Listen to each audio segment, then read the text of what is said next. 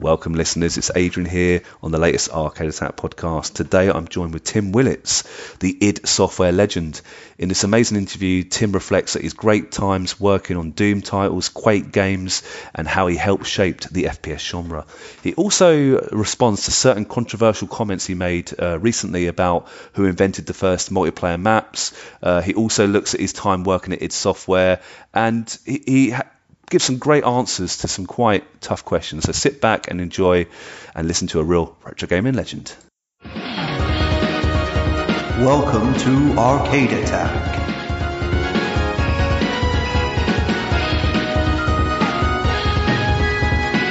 A retro gaming podcast for up to 4 players.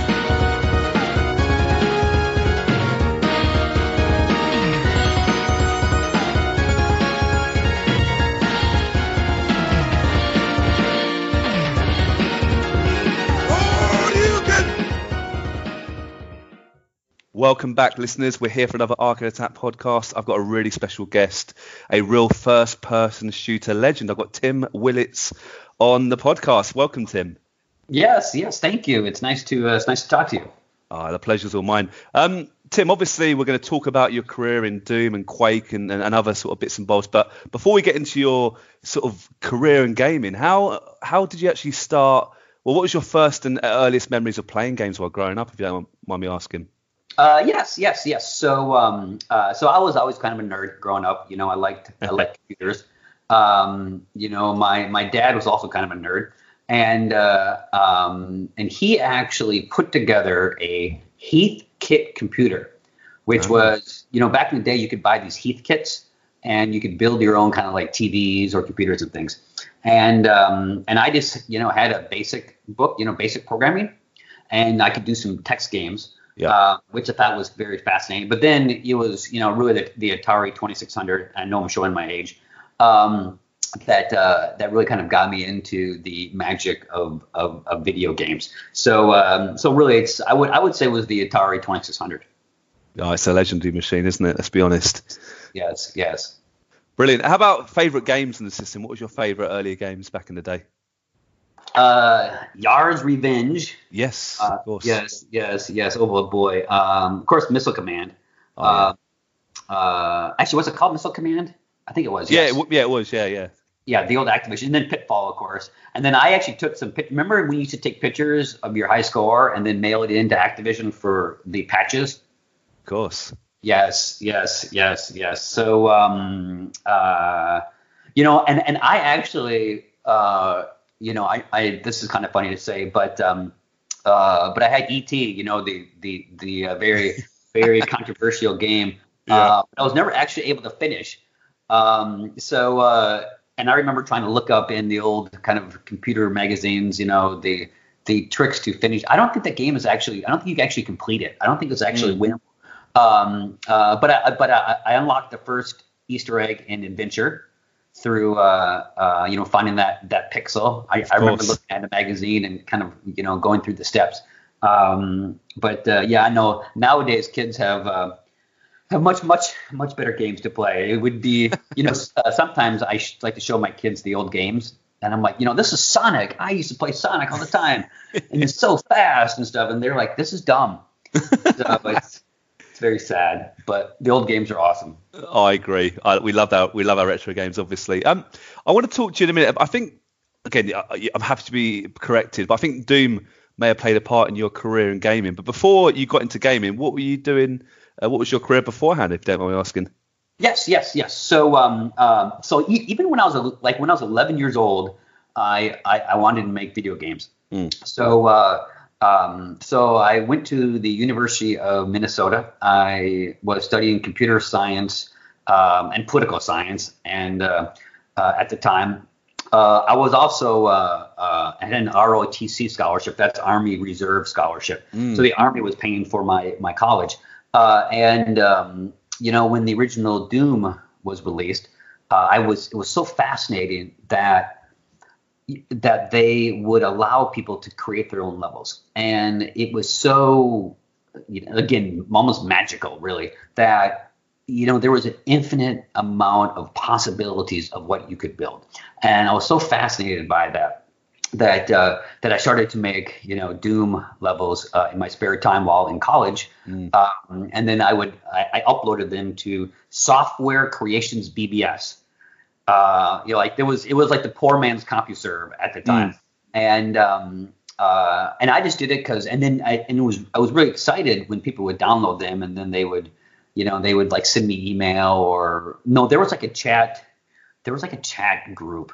And I thought it was really cool that people would comment on some of my levels. And then not too long after that, id Software was looking for contractors to work on the Doom 2 Masters Edition, which was a kind of a collection of maps, developed by outside folks. Yeah.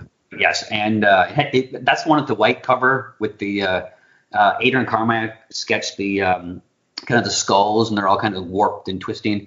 Yeah. So that was so they contracted me to work on that first. And it was 2 levels, and I got them done really quick, and they were happy with them. And then Rogue Entertainment, a company working on Strife at the time. Yep. They were working with id Software because id Software was the publisher at the time, and their office was directly connected to the id Software office. They were on basically the same network. And Rogue Entertainment was looking for a full-time level designer. So they contacted me. I took a leave of absence from the Army because I was in ROTC at the time. So I came down to Texas to work for Rogue Entertainment, and I worked on Strife, which is a surprisingly good game still, and that used the Doom engine. So I worked on Strife for a while, and then in my spare time, I would go across the hallway to id Software, and I would build the original Doom maps, and then start playing with the Quake editor, because when Strife was being developed, the team had started working on Quake already. Yeah. And Quake was a completely different type of level editing kind of paradigm. So in my spare time, I snuck over to id Software, and I would work on Quake levels. And then id needed a level designer. So I said, yes, I will definitely join the group. And then came on over to id.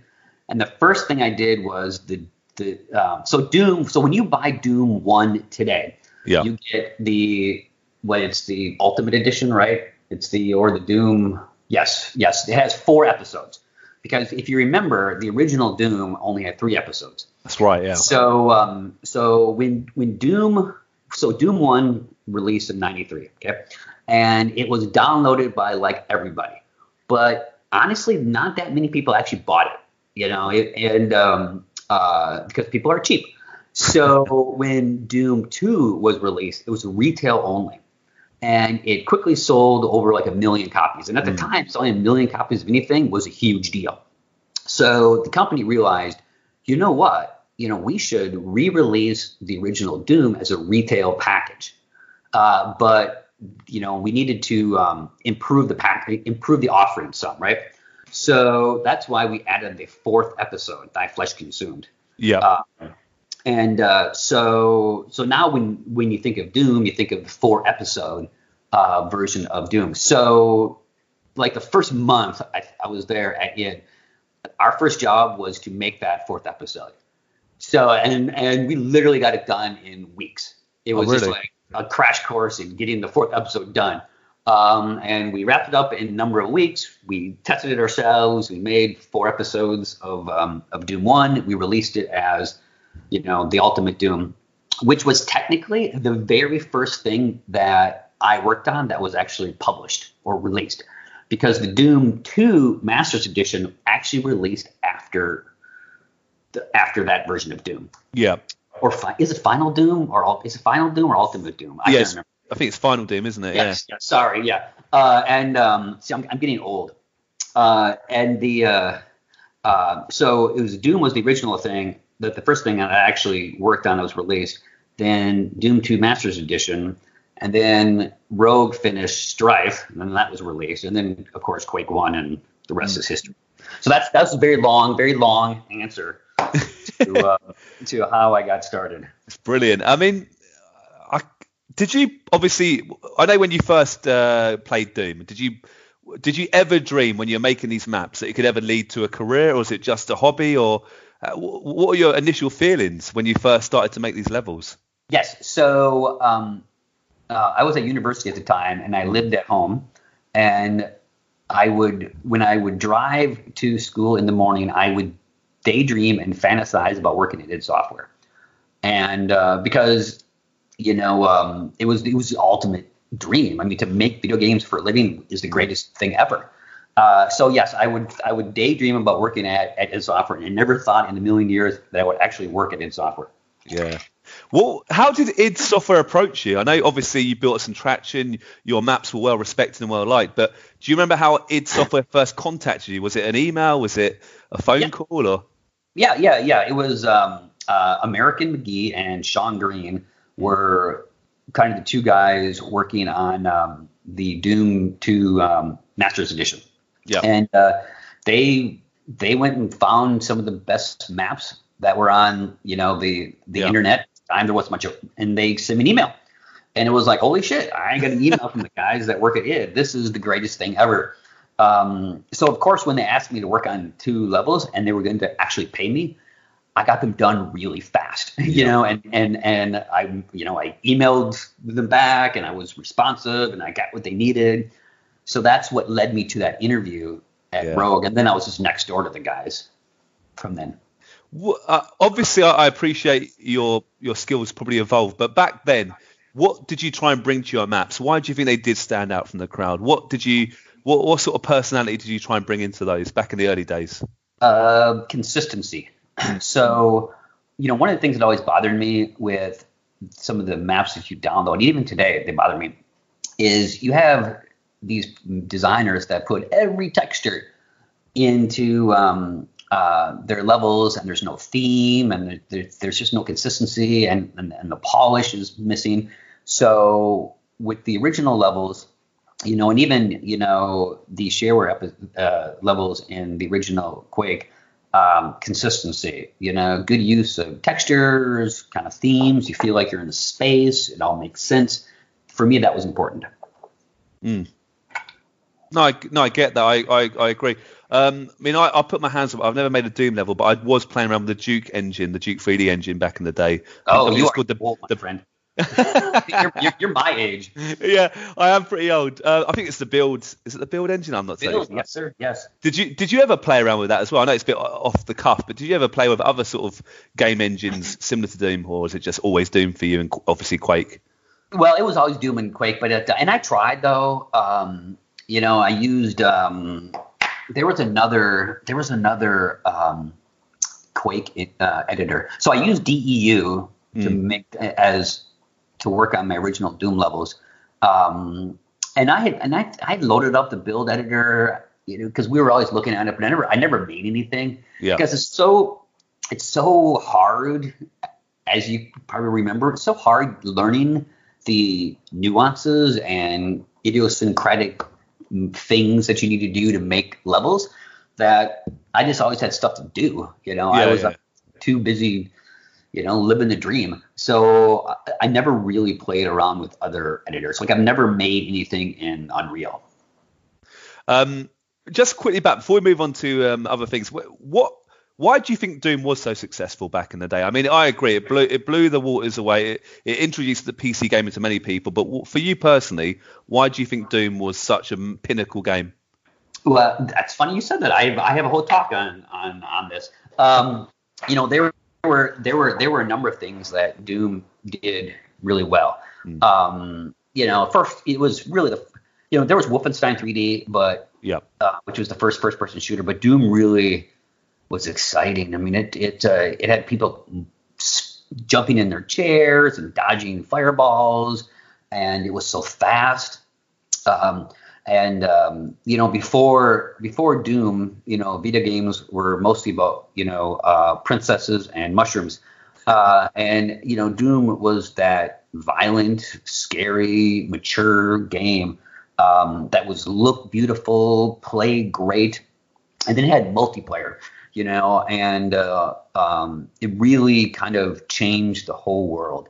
But then, in my normal talks, I go on to why I think Quake was actually more influential to the games we play today than Doom was. But Doom, it legitimized shareware, it allowed mods, it was relevant, it was, where, it was a bad boy game.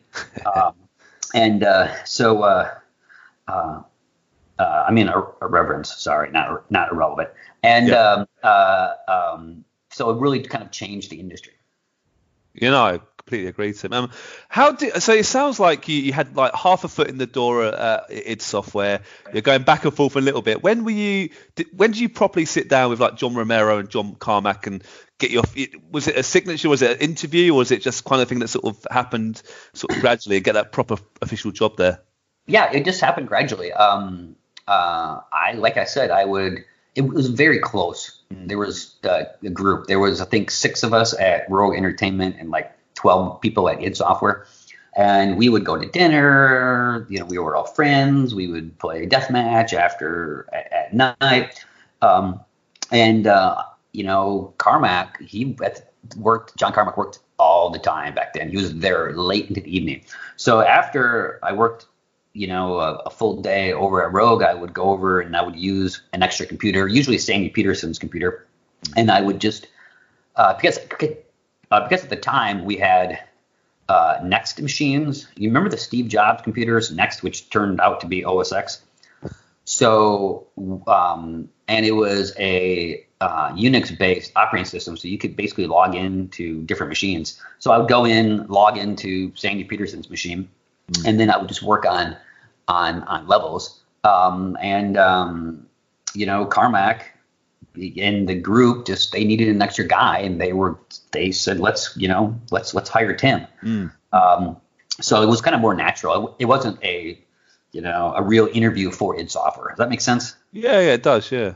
Yes. So I had a real interview for Rogue Entertainment with Jim Monetz, who's now at Universal, but for id, it was just kind of a natural, hey, you should come work for us. I'm like, yes, I will. And so I just kind of moved my chair across the hallway and started working. Was there any bitterness once you left Rogue? Were they all pretty happy, or they all? Oh, yes. I mean, I had finished a lot of work, so it wasn't like I was leaving those guys in a pinch. And you know what? Working at id was the promised land. I mean, it's the greatest job ever. So yeah, I mean, they were all very excited for me. So brilliant. All right, I want to talk to you about Quake because that's a game that I have very dear to me. It's amazing. You're right. It's definitely a toss up between Quake and Doom, which is more influential. They're both huge. Let's be blunt. But I'd love to know the early discussions about when they first thought we need to make a new game. Doom's doing well, but we want to move in a slightly different direction. Can you remember how the discussions first came about and how Quake kind of first got started, really? Yeah. So the idea of Quake, it definitely started, after Doom 2. It started, before I was an official employee. Like I said, I was working on Strife, when the team was working on Quake. But at the time, and even, for years at id Software, we always like to do something new and something different. And, if you look at all the Dooms and the Quakes and the Rages and stuff, it's not just making another one over and over again. When we do make another one, it's very different. Look at Quake 1 and Quake 2. Moving to a completely 3D world was, night and day different, from Doom, with a new engine and new editor and new way of thinking. And, so the team wanted to create something new. Ultimately, it followed a very similar path because that's what we were good at. But that's just kind of what we at id Software for so many years, and they are still doing, is making something new and unique is instead of just, rinse and repeating over and over and over again. Does that make sense? Yeah, it does make sense. Yeah. Yes. So so I forgot the question exactly. So the team had worked on, back then the design group was, definitely not as organized as it is today. It was kind of everyone just kind of make stuff and then try to put it together into some ordinance of sense. So it was, the whole concept of production schedule and the whole concept of a producer and a real design document did not really exist back then. So it was, the mentality of creating video games was really a bunch of people sit in a room, come up with cool ideas, and start making stuff. That is really it. Like, that is the truth. If someone tells you that they were making a game in the 90s and they had some great plan and some great production schedule, they are probably lying. It was all about just making cool stuff, And when you have super talented guys, like John Carmack, when you have guys like that, and Adrian Carmack and Kevin and Sandy and all those guys, when you have super talented people that get together and make something, greatness happens. Yeah, no, I think you've said it really well. I think it's organic. It just evolves, isn't it? I assume it just everyone sort of chipped in with great ideas. Yeah, I've spoken to quite a few people in the 90s, like Syndicate, for example, people that worked at Bullfrog, and I agree. It does sound like the same sort of atmosphere as well. Really. Yeah, I mean that's why you big games, like the newest Doom and big games require planning and they have super mega budgets and stuff. Yeah. But you can still find fun, small, independent games, mobile games where it's just a group of friends that are, really talented that just make something cool together, and it turns out to be magic. So you can still see that. Making PC games nowadays is much more tricky. But you can still find some of those magical moments. No, good stuff. They're indie developers and stuff like. Yeah, I agree. How about what was your exact role on the first Quake? Was it level design? What was your job on the first game then? Yes. I was one of the level designers, just a straight up normal, just a junior level designer. That's it. But back then, level designers did a lot. Like nowadays, you have a lighting person, and you have a high texture person, and you have an AI scripter, and you have an enemy placement person.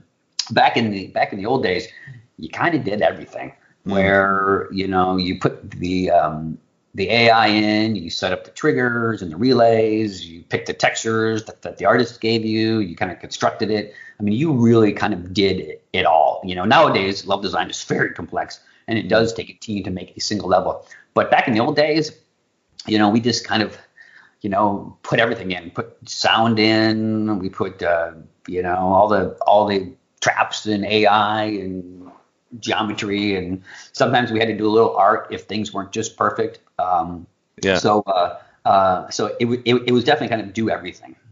Brilliant. I mean, it must be amazing creating a level in the game and then seeing the game sold and then people playing your game. I assume that's a great feeling even today. Is that fair?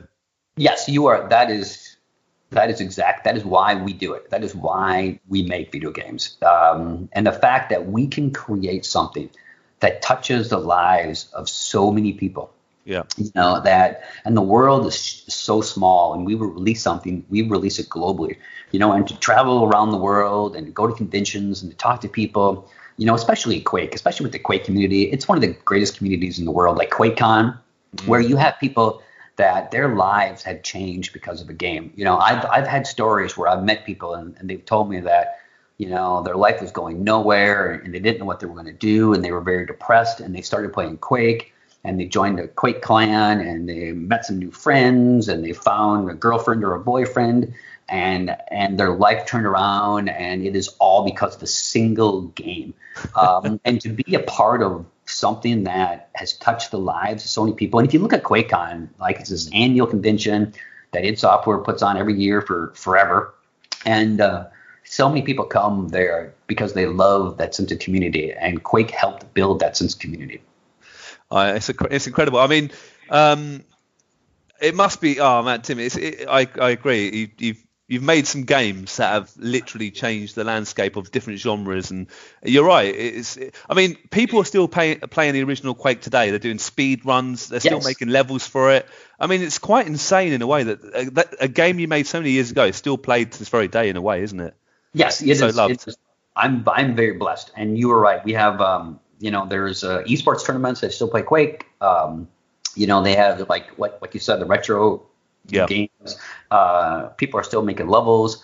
And again, I'm so blessed. And Quake, how you asked about Doom and Quake. Quake did so many things that have kind of really affected the world that we play today. I mean, you can trace, like I like to say, the aftershocks of Quake can be felt, today. Like if you think about it, it was the first truly 3D engine, and it was the first game that had client-server multiplayer architecture. And this is very important because, it was the very first game where you put up a level on the internet and people connected into it. And it wasn't a peer-to-peer game. It wasn't like, oh, I need to play with my buddy, and you sync up and then you play. No, you ran servers on the internet that people around the world connected into, which then led to people putting websites up when the internet was kind of basically starting, and putting websites up on like where to find good Quake servers, which then led to news about Quake games, which then led to news sites about video games, and like GameSpy was Quake Spy, and then that was bought by like GameSpot or something. But you can kind of trace some of the big internet websites, news sites, all the way back to, them writing news about Quake, and the way that the game, how people could mod it, kind of changed the landscape. It was one of the very first games ever to be a real esports game. It started that entire thing, along with StarCraft 2, it was just so much.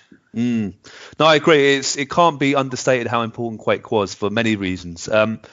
Did you ever go on servers and play people around the world, or did you play other custom maps? And it was so magical. I remember at the time thinking that it was so cool to play against people in Europe.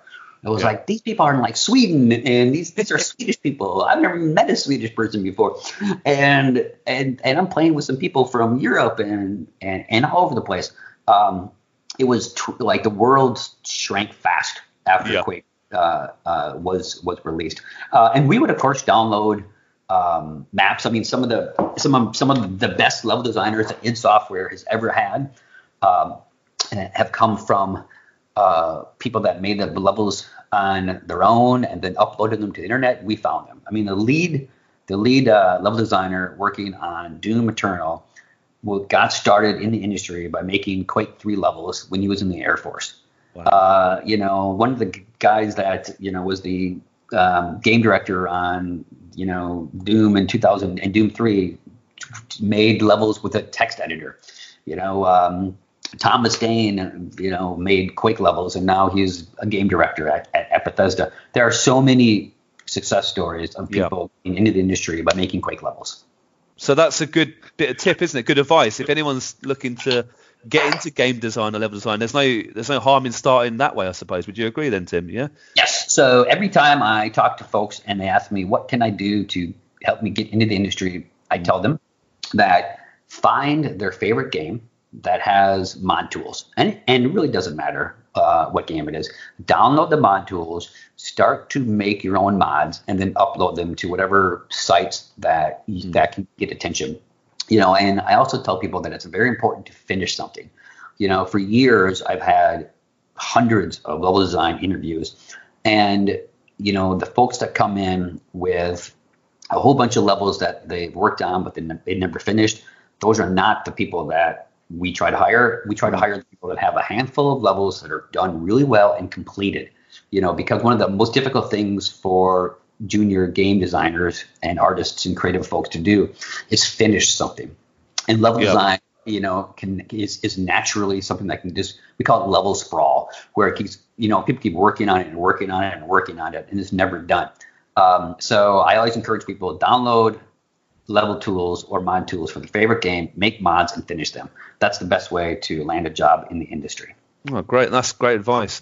A bit of a crazy question, but were you ever blown away by a certain map that you ever saw by someone, or an idea or concept you thought couldn't be done, but they did it in a level, or yes. Or you really?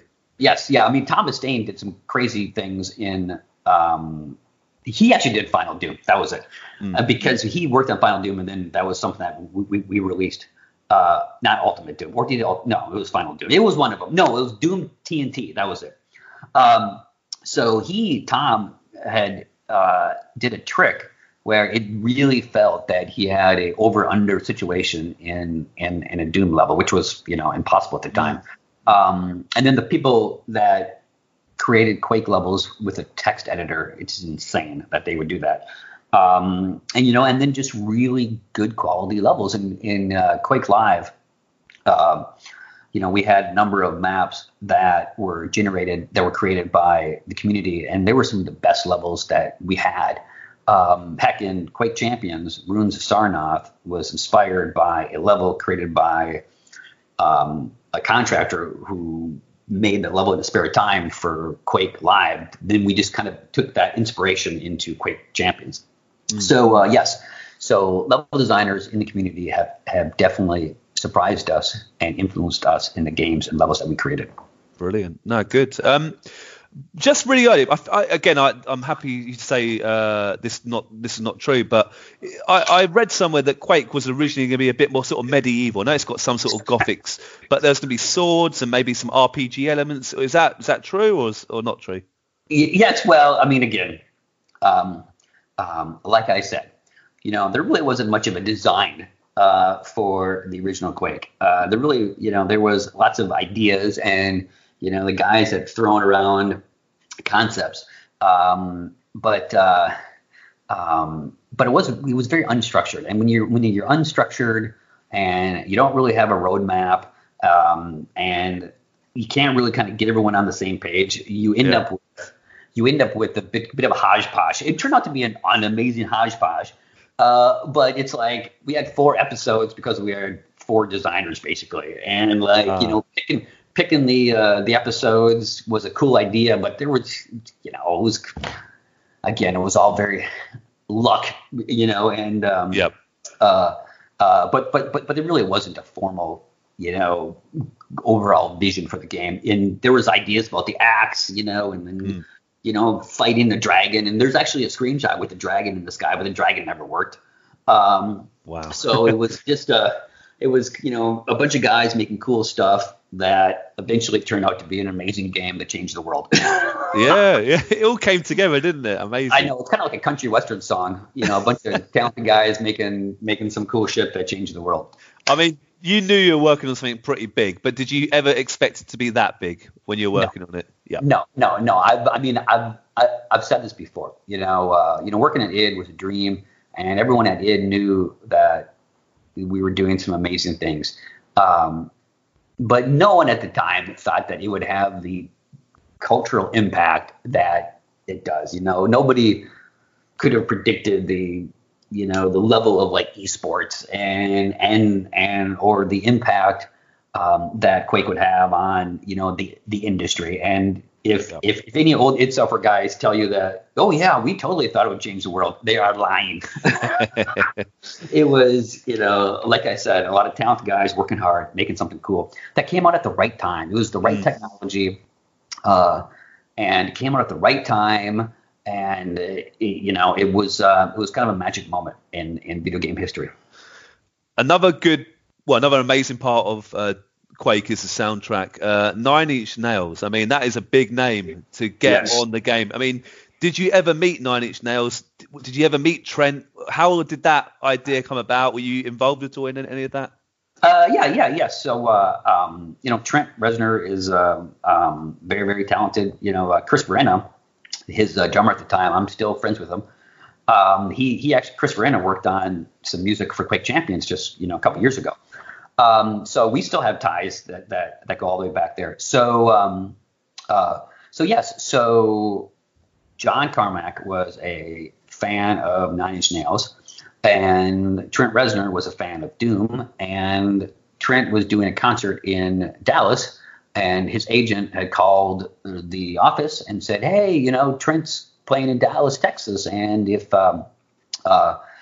if some of the guys that made Doom want to come to the show, it'd be great to meet him." And then him and John Carmack started talking, and John Carmack said, it'd be great if you did music and sound for the cool game that we're working on. And he's like, this is awesome. Yeah. So, so Trent worked with the team on, the music, the pain and scream sounds of the original Quake guy is Trent Reznor.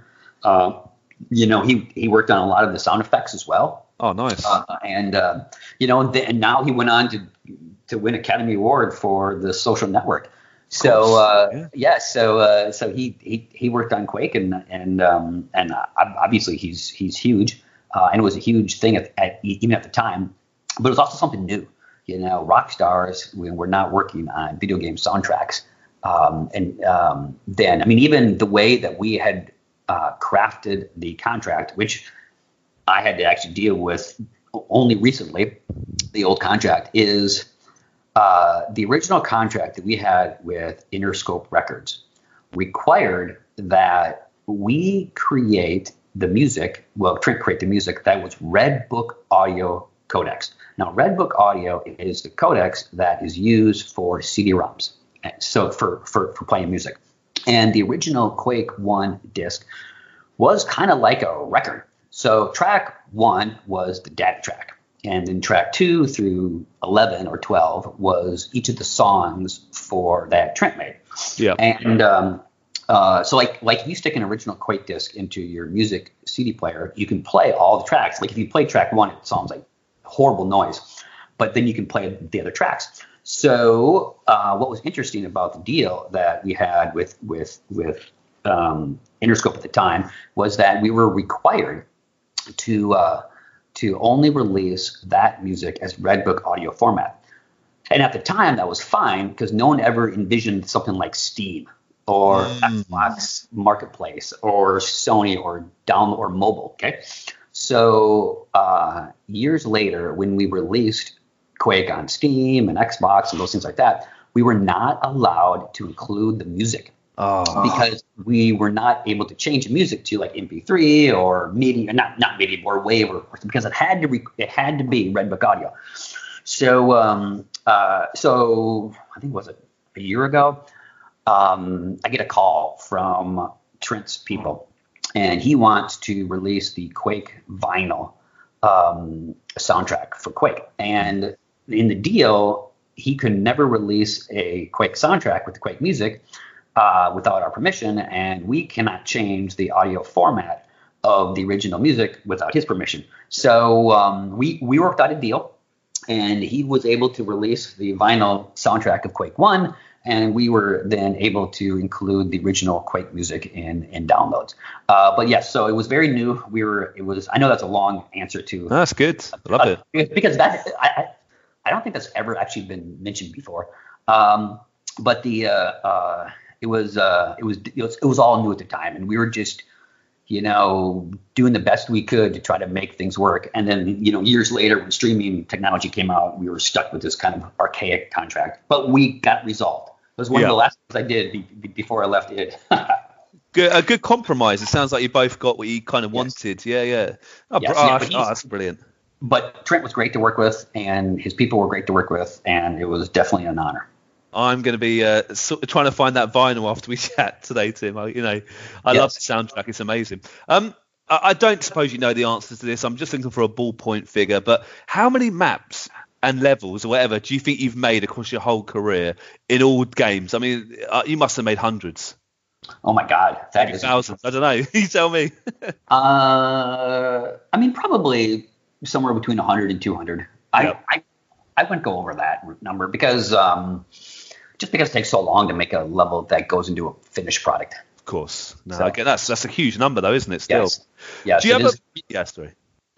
Sometimes when I get a chance to actually do some level designing, it's so much fun. Yeah. I mean, do you have a personal favourite? Is there any particular level in any game you think this is I couldn't make it any better. This is perfect in your eyes? The Edge for Quake 2. Okay. Yeah. Yes. If you Google greatest deathmatch maps ever made, and you'll find some top 10 list, and the Edge for Quake 2 is probably on that list.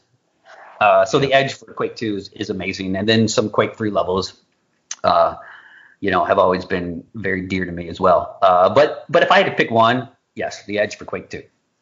Brilliant. No, brilliant. How do you think? I mean, you and the rest of the id team, how do you always try and keep the Doom games, the Quake games fresh? Like I said, you're always trying to innovate. It must have been quite difficult because you could have easily churned out much more games. But what was the ingredients for you and the rest of the team to make it so innovative and original? John Carmack. Yeah. John always wanted to create something new and to push himself and to push the technology. And so that's why each game literally had new technology. Like if we would have made Doom 3 with Quake 3 technology, we would have got that game done in 2 years. And if we hadn't made mega texture for Rage, we would have had Doom 4 done before Doom. Yeah. So yes, you are absolutely correct. We could have used the same engine and cranked out sequels to the games, but because John really had a passion for creating, which is the signature of the company for so many years. He had a passion for creating amazing technology, and that drove a lot of the design. No, brilliant. Obviously, I know you mentioned multiplayer for Doom, but Quake was one of the first truly multiplayer games made. It changed the landscape. I mean, was this an area in the office that was always envisioned, or was it like this is what's happening in the background, we need to jump on it, or was it was some luck involved? I mean, you said you were in the right place at the right time, but was multiplayer always something that you and the team were always looking to get into? That is a good question, and I'm glad that you answered that, because I would love to talk about multiplayer only maps for Quake. So yes, as you know, there's this controversy between me and John Romero about multiplayer maps for Quake 1. Yeah. And I would have let this die, but somebody wanted to put it in my Wikipedia, which I cannot change. So hopefully one of your listeners, after listening to this, can go back and they can update my Wikipedia, since I can't do it. But when I talked about the idea for multiplayer only maps in Quake, I was specifically talking about Quake, about the first, because Quake, remember, was the first game that had client server architecture. That's really important. Yes, Doom had multiplayer and Marathon multiplayer and Rise of the Triad. Who cares about those games? I'm talking about dedicated architecture. When we started Quake, there was zero plans to make dedicated only multiplayer levels. And there is not a single design document that was ever produced before I started at id Software that says this, that they were committed to making multiplayer only levels in Quake. And because like I said earlier, we had a whole bunch of people working on different levels and different themes, and we made a whole bunch of these map fragments. And if you scroll through my Instagram, you can actually find a video of one of the map fragments that I uploaded. And what we're going to do with these, they were cool maps, but they were pieces of maps. They weren't finished maps. And I came up with the idea of making just normal multiplayer only maps for Quake 1. And because the guy said that, why would you make a multiplayer only level when you can make it for single player and you can play multiplayer in it? And lots of our levels that were in the game were, single player levels that were also great multiplayer levels. But no, during the production of Quake, there was never any plan before I started that said that we were going to make multiplayer only maps. So yes, there you go. One of your listeners is more than welcome to update my Wikipedia with that information. So yes, because again, in Doom, if you remember, you play, you fire up E1 M5, which is a great multiplayer map. And then you hit the flag to turn off AI, and then it's just you and your buddies, and you run around and play. And in Quake, every Quake map had multiplayer spawn spots. When we made levels, you put a player start, you put a co-op start, and you put multiplayer starts, and then you put weapons in that are only in multiplayer. But because it took so long to make these levels, you used these levels for both single player and multiplayer. But the great thing about the multiplayer only levels is that you didn't have to deal with, the constraints of making a single player map, like DMC, which is that kind of toilet bowl looking map. That would be very difficult to make as a single player level. But it makes an ultimate. It makes a really great multiplayer map. Yes. So like I said, that was never originally conceived. But now, every game has dedicated multiplayer maps. So there we go. I've said it again. I wasn't going to let that go, but I'm not going to let that go. No, I appreciate it. No, and you've answered really well, Tim. And obviously, it must have stung you a bit hearing comments on the internet about this, because you've done so much in your career. I think you probably deserve better than. Yes. It is. Yes. And trust me, Romero did not help. He always liked to say that he was not fired from id Software, but he was fired. And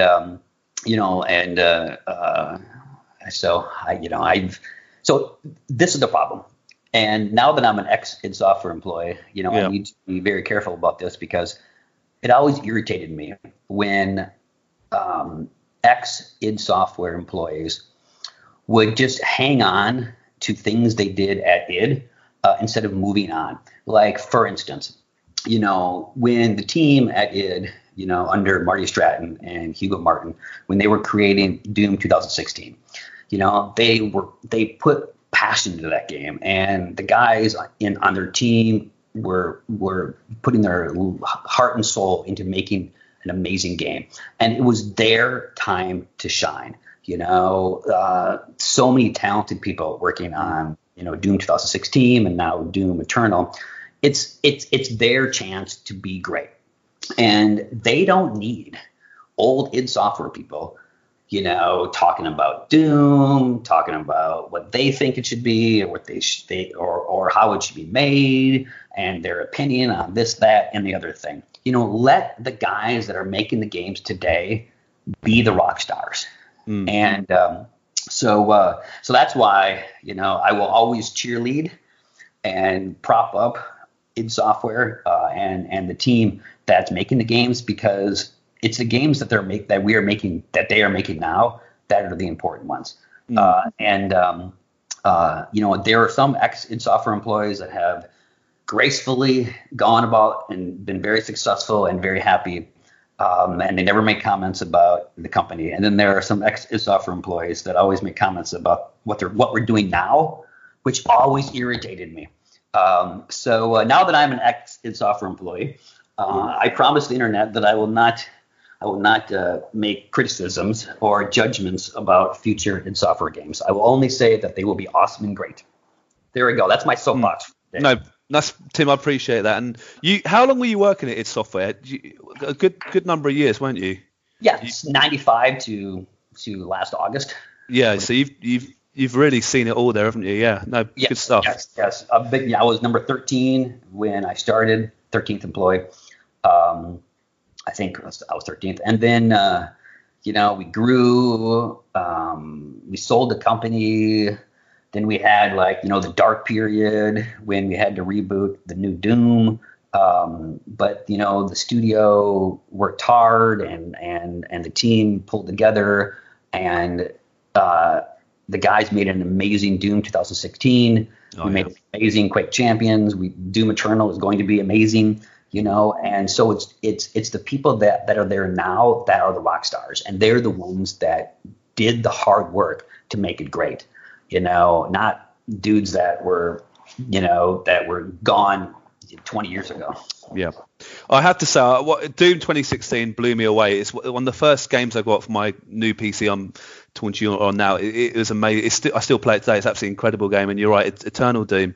I'm really looking forward to it, and I think id Software deserve a bit of credit, because for me personally, I thought id Software lost their way a little bit, but that new Doom game brought them right back where you belong. That's my personal opinion.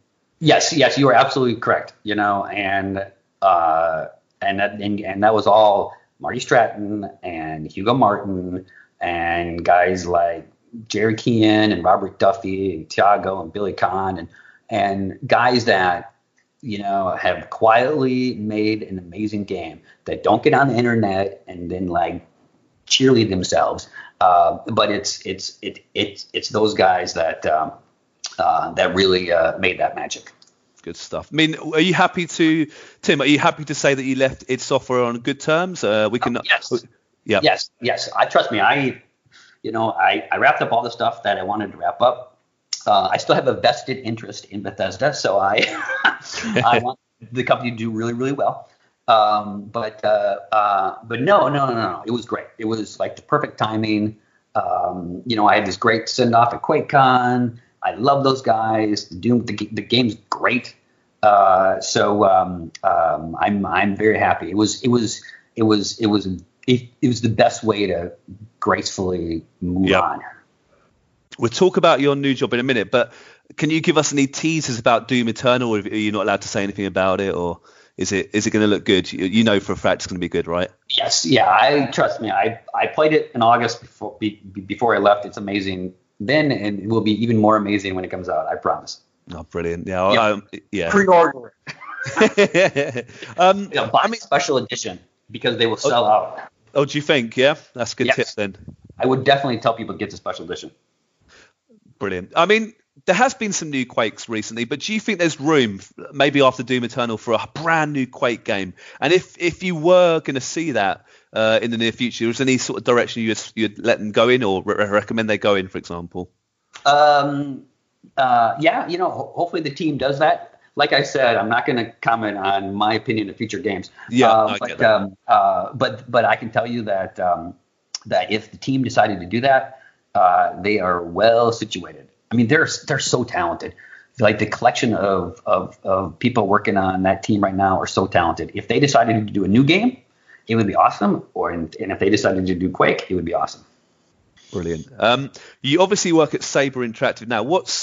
How did that role come about, and what's your job in that big company? Yes. So I'm the chief creative officer at the company, and I worked with Saber on Quake Champions for a number of years. And, the whole company is owned by two guys. That's it. Wow. So it's definitely nice to it's very, very quick to make a decision. And hold on 1 second. Someone's ringing the door here. No problem.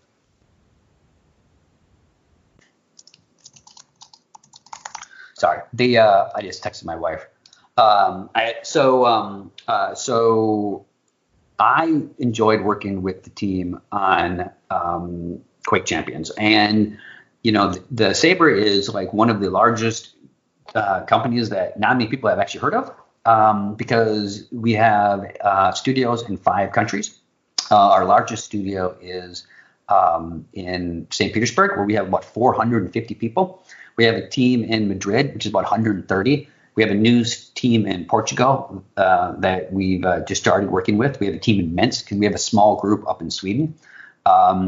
We've one of the things that really attracted me to the company is that we do so many different things, from first-person shooters, to World War Z, to truck simulator games, to sports games. We had we had NBA Playgrounds.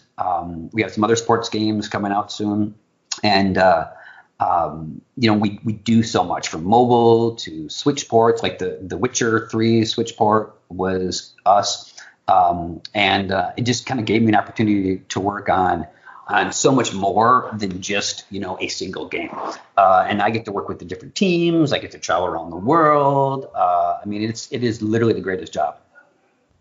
Brilliant. Exciting times. It sounds like you're off traveling again soon, aren't you? So good on you. Yeah. Yes. I'm leaving tomorrow to visit the studio in Madrid, and then I will go over to see the studio in St. Petersburg. So yeah, I mean, and I'm at a point in my life where, I've had successes. I don't have anything to prove. I've proved enough, and I can just go make cool games with people that I like. Yeah. I mean, trust me, I love the people at Bethesda, make no mistake, but I get to go kind of, almost be kind of like an entrepreneur again. And if we have an idea for something small, we can start working on it. If we want to make something big, we can make something big. So it is a really fun opportunity to kind of, do what I like to do so much. No, brilliant. I mean, that's great. I mean, it's not on my question list, Tim. I apologize, but you've worked in so many sort of first-person shooters. Does this new role give you an opportunity to work in different genres, or do you ever look back on your career a little bit sadly, thinking you would like to work in other genres a bit more, or are you really proud of what you've done already, sort of thing? Yep. That's a great question. I'm very proud. I worked at id for like 24 years. It's the greatest job ever. I'm very proud of the action first-person shooters that I made. I never wish to work on another genre. I've tried to add things into the games like racing and driving and Rage. That was different. No, I'm very proud of what I did, and I think I can take that intensity of great first-person shooters and the games that we made at id and to bring them into other genres, even the sports games that we work on or the mobile games. There are lessons that I have learned throughout the years on how to make games responsive and quick, and applying those lessons to these other genres has really helped. Even, we have SnowRunner coming out early this year, and that's the truck simulator game, which is insanely popular. I never thought that Mudrunner would be so popular, but people love this game. Kind of working with the team on some things, we were able to kind of tighten some of the gameplay up. And I think that some of that experience making id Software first-person shooters definitely helped. Oh, brilliant. No, excellent. Look, Tim, I know you're a busy man. I've got a couple of sort of more wacky questions, and I really appreciate your time. I mean, who would you prefer? I mean, who would you rather have a drink with, the Doom Space Marine or the Quake Marine out of those two? Which of those two would you rather be friends with? I would the Quake guy, just because he's so wacky. There's so many wacky stuff that he's had to do, fighting Strogg and going to different universes and all sorts of things. So yes, I have a soft spot in my heart for my Quake guy. Do you think you'd win in a death match with the Doom Marine? Oh, that'd be tough. It would be a tough battle, wouldn't it? I know the Doom Slayer would just punch the shit out of him. But the Quake guy'd have to run really fast and strafe jump away. So it'd be like brute force meets strafe jumping or something. Actually, Tim, while you're here, I'll have to ask about rocket jumping. That's in Quake, isn't it? Where you can, you can almost. I haven't done it myself, but was that something you knew about? Was it something you? Yes, I will tell you the story of how rocket jumping was invented. Yeah. There is a programmer named John Cash, and he is now a CTO at Blizzard. And he is the father of rocket jumping. We were playing a multiplayer game, and John, was being chased by, I don't know who he was being chased by, I can't remember. And he had picked up the red armor, but he was low on health, and he was going to die. And he thought, well, if I'm going to die, this guy chasing me is going to die too. So he points the rocket down at the floor, and he fires and jumps at the same time. And he flew through the air and survived. And he was like, oh, my God, what did I just do? And rocket jumping was born. It was a complete mistake, but it was John Cash. He's the man that invented rocket jumping. And so that's why in Quake 1, you can rocket jump through some of the levels because we had no clip brushes. Clip brushes kind of stop you from moving through areas. We had no clip brushes on some of the ceilings and things. Whereas in Quake 2, we learned that you need to clip brush the ceilings to keep people from rocket jumping through your level to finish it. Yes. So rocket jumping was just like strafe jumping. It was a mistake. Yeah. But it was something that was brilliant. Yeah. A wonderful mistake. Oh man, Tim, I love these stories. It's been such a pleasure. Final question for me: Sure. if you could share a drink with any video game character, we can open up to any video game. Who would you most like to share a drink with? Mario. Yeah, good one. Because Miyamoto is the he's like the Jesus of our industry, and the influence that Mario has had on everything that we've done. Plus he's Italian. They're always fun to hang out with. So Mario would be my drinking buddy. Oh, that's a great Tim. Like I said, real honor having you on the Arcade Attack podcast. Real pleasure. So thank you so much for your time today. Thanks for listening to today's podcast. We really hope you enjoyed it. If you want to get in touch regarding this week's episode or anything else, you can tweet us at Arcade Attack UK, at Keith Barlow 82, and at Arcade_Adriano. We're also on Facebook at facebook.com/Arcade Attack UK. Please check out our website at arcadeattack.co.uk for lots of retro gaming goodness, interviews, reviews, features, top 10s, etc. And you can also find all our previous podcasts there. Our podcasts are available to stream from the website and are available to download for free from Stitcher, Podbean and iTunes, where you can also leave us a review and a rating, which we would really, really appreciate. So until next time, take care and we'll speak to you soon.